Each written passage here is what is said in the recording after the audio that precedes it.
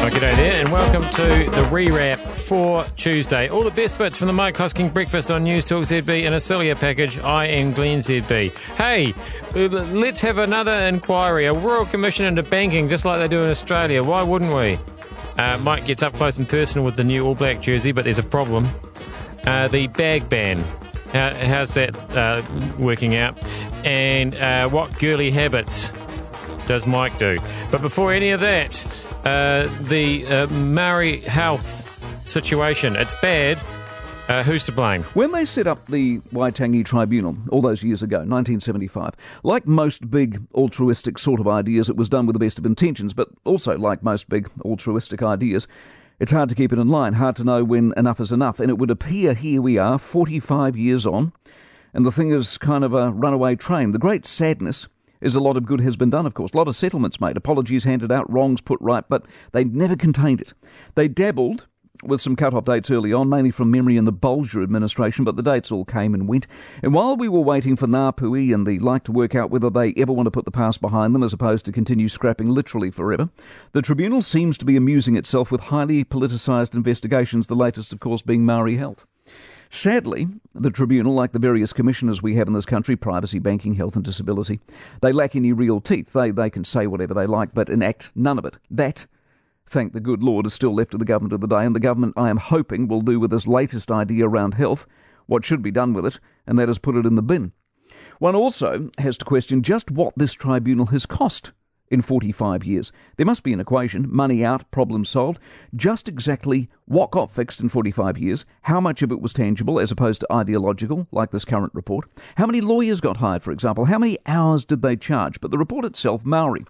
Maori have been let down by the Crown. Well, where do we start? Haven't we all, eh?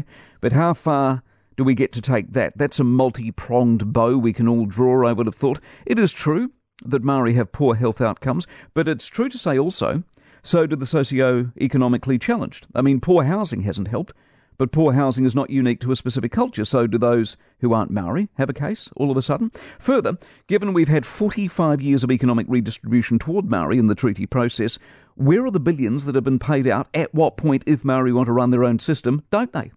Have they not prioritised it? And yet another question, at what point, if these highly political inquiries continue, do they counterbalance the genuine and good work the tribunal has been responsible for? In other words, when does the good stuff stop and the time wasting actually start? And here's the really big one.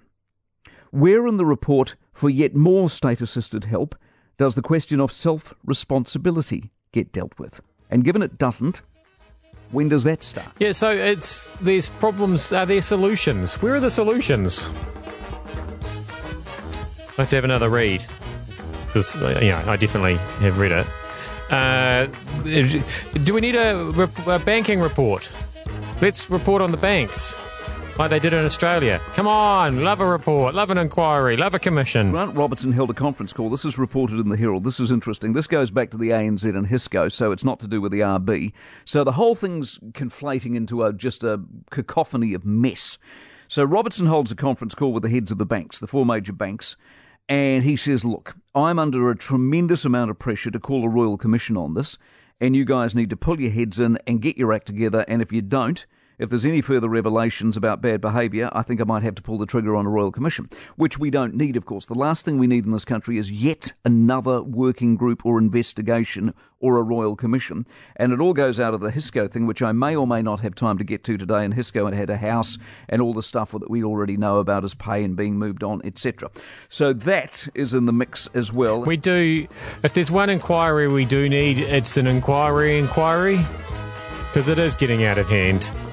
Can we get a working group together to report back on what's happening with all these working groups? What's happening with the All Black jersey too while we're at it? I had a feel on your behalf of the new All Blacks jersey, and the only reason I tell you this is because there's a con here. The jersey that was released will never be available to you. I was under the misapprehension, maybe it's just because I'm thick, but I was under the misapprehension yesterday that the jersey released is the jersey that the All Blacks will wear as the jersey that you can buy. Not so. The jersey you can buy is a world away from the actual jersey. The jersey, which has been designed by Yoji Yamamoto, who's the designer for Y3, which is a very trendy Japanese sort of clothing label.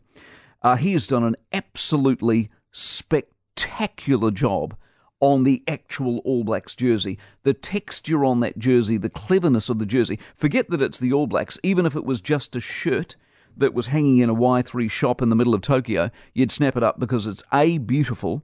The texture, the design, the fabric used, the stretch, the pliability of it. Is it slimming? That's absolutely the most amazing. It would be thing slimming. to me. Absolutely. Very, very slimming. Because firstly, it's in black, obviously, which is naturally slimming. And of course, it's got this beautiful body-hugging fabric, which slims you even further. It's like one of Kim Kardashian's new fitted garments. Anyway, so it's a fabulous-looking jersey. And I'm looking at this jersey, feeling this jersey, and for the first time in my life, I'm thinking, you know what, I might buy one of these. This is so spectacular. Only to be informed, unfortunately, that will never be on sale. What is on sale is just another faux version of what we've had before. It's black. Well, you can still get one. It's shiny.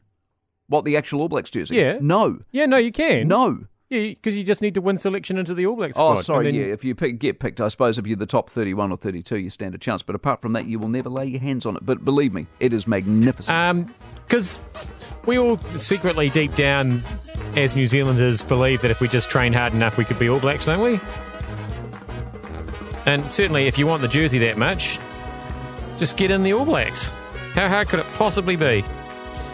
They've banned the plastic bags.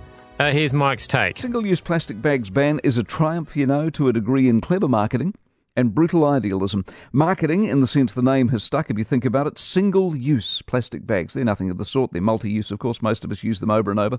And the idealism? Well, because this is a comparatively simple way in which governments and corporates can tangibly show they're doing something. Ultimately, this is a gesture, a nod, a hat tip.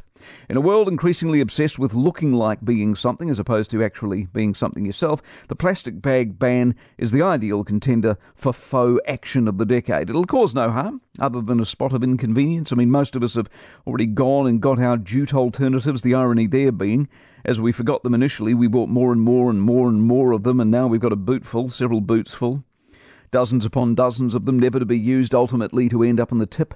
Do they decompose? I don't know. I doubt most of us know, because most of us are too busy to be fully engaged these days. We're just following the new rules as dictated to us by an ever omnipresent government obsessed with regulation.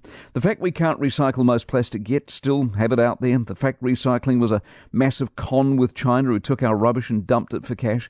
The fact recycling bins get filled with whatever you're tossing out, none of that really seems to matter. As long as we can all collectively agree we've banned a bag. The fact there are hundreds of other plastic bags and plastic products all around us is no longer of critical importance, except for those of us who see this as the fraud it is. It's not dissimilar to fossil fuels and the big debate around that. Would it be nice to not rely on them? Of course it would. Will we one day? Maybe. But for right now, we need fossil fuels. For right now, plastics do in fact play their part. And like so many of these issues, the zealots are out and they're ruining the long-term chances of these broader ideas ever becoming a part of life. The harder you bang on about things being a crisis, the more you alarmingly warn the world will end, the more doctored up photos of carnage and chaos you show, the more you turn people off. From climate change to coal to plastic, by getting in people's grill, by being a zealot, and either running a highly charged and often dishonest campaign or just regulating people against their will, you are failing to bring them along for the ride. And when you do that, the success and efficiency of what you're trying to do fails to fire. Oh, you might win the battle, but you are losing the war. I'm already feeling the repercussions of this. Only yesterday I opened the drawer that has my kitchen rubbish bin in it, and somebody had put a plastic bag in that bin as a bin liner, but it was an ill-fitting bag. It was too small for the bin, and they'd sort of stretched it across two diagonal corners and leaving gaps, and that's just going to lead to a mess and stress. So there's emotional pollution to be considered here, not just environmental pollution. That's all I'm saying. I guess it's just a habit thing. Speaking of habits, what a segue. What girly ones do you have if you're a guy? Obviously, I mean, if you're a girl, you're allowed girly habits. Guys aren't, though, apparently. Trending now on the Mike Hosking Breakfast. Confession time on social media this morning, one for the blokes on Reddit. Somebody simply asked, men, what things do you enjoy that are typically considered girly? So what weirdness was uncovered? Well, somebody said, soaps. Fancy soaps from the fancy soap shop. Regular soap's just crap after that. When my wife is out of town, says another one, I have a night to myself. I will oftentimes What a lovely use of the word. Oftentimes take a long hot bath. Is using the word oftentimes a bit girly? It's a bit girly in itself. Oftentimes take a long hot bath, maybe even with bubbles. I will use my wife's nice skincare products afterwards, and I'll put on my bathrobe. And have a nice herbal tea while I watch old movies. My wife doesn't know I do this. I can't wait until the day my wife returns unexpectedly to find her husband spa-dayed out, just chilling. Picking and arranging flowers, says another one. It's beautiful out there right now. I use face masks and use skin treatment for my pores. Nothing unusual about that. I do the same thing. I've got a beautiful gel mask and a clay mask I can recommend. This is me speaking, not some weirdo on Reddit. I can't tell the difference. I like going to small towns that are big on wineries and artsy crap. I enjoy wine and walking around looking at stuff in shops. Is that you or from the... Yeah, no, you see, you don't know whether it's me or them, eh? You just don't know. In fact, I'm really struggling to think of anything that Mike Hosking does that cannot be considered girly. Because even the luxury car thing, he loves a cool car. I feel like sometimes he leans towards the girlier options and the girlier colours and the girlier colour schemes and features. Anyway, I'm Glenn ZB. That was all a bit sexist and I'm not comfortable about it. I'm going to straighten myself up and see you back here again for another rewrap tomorrow.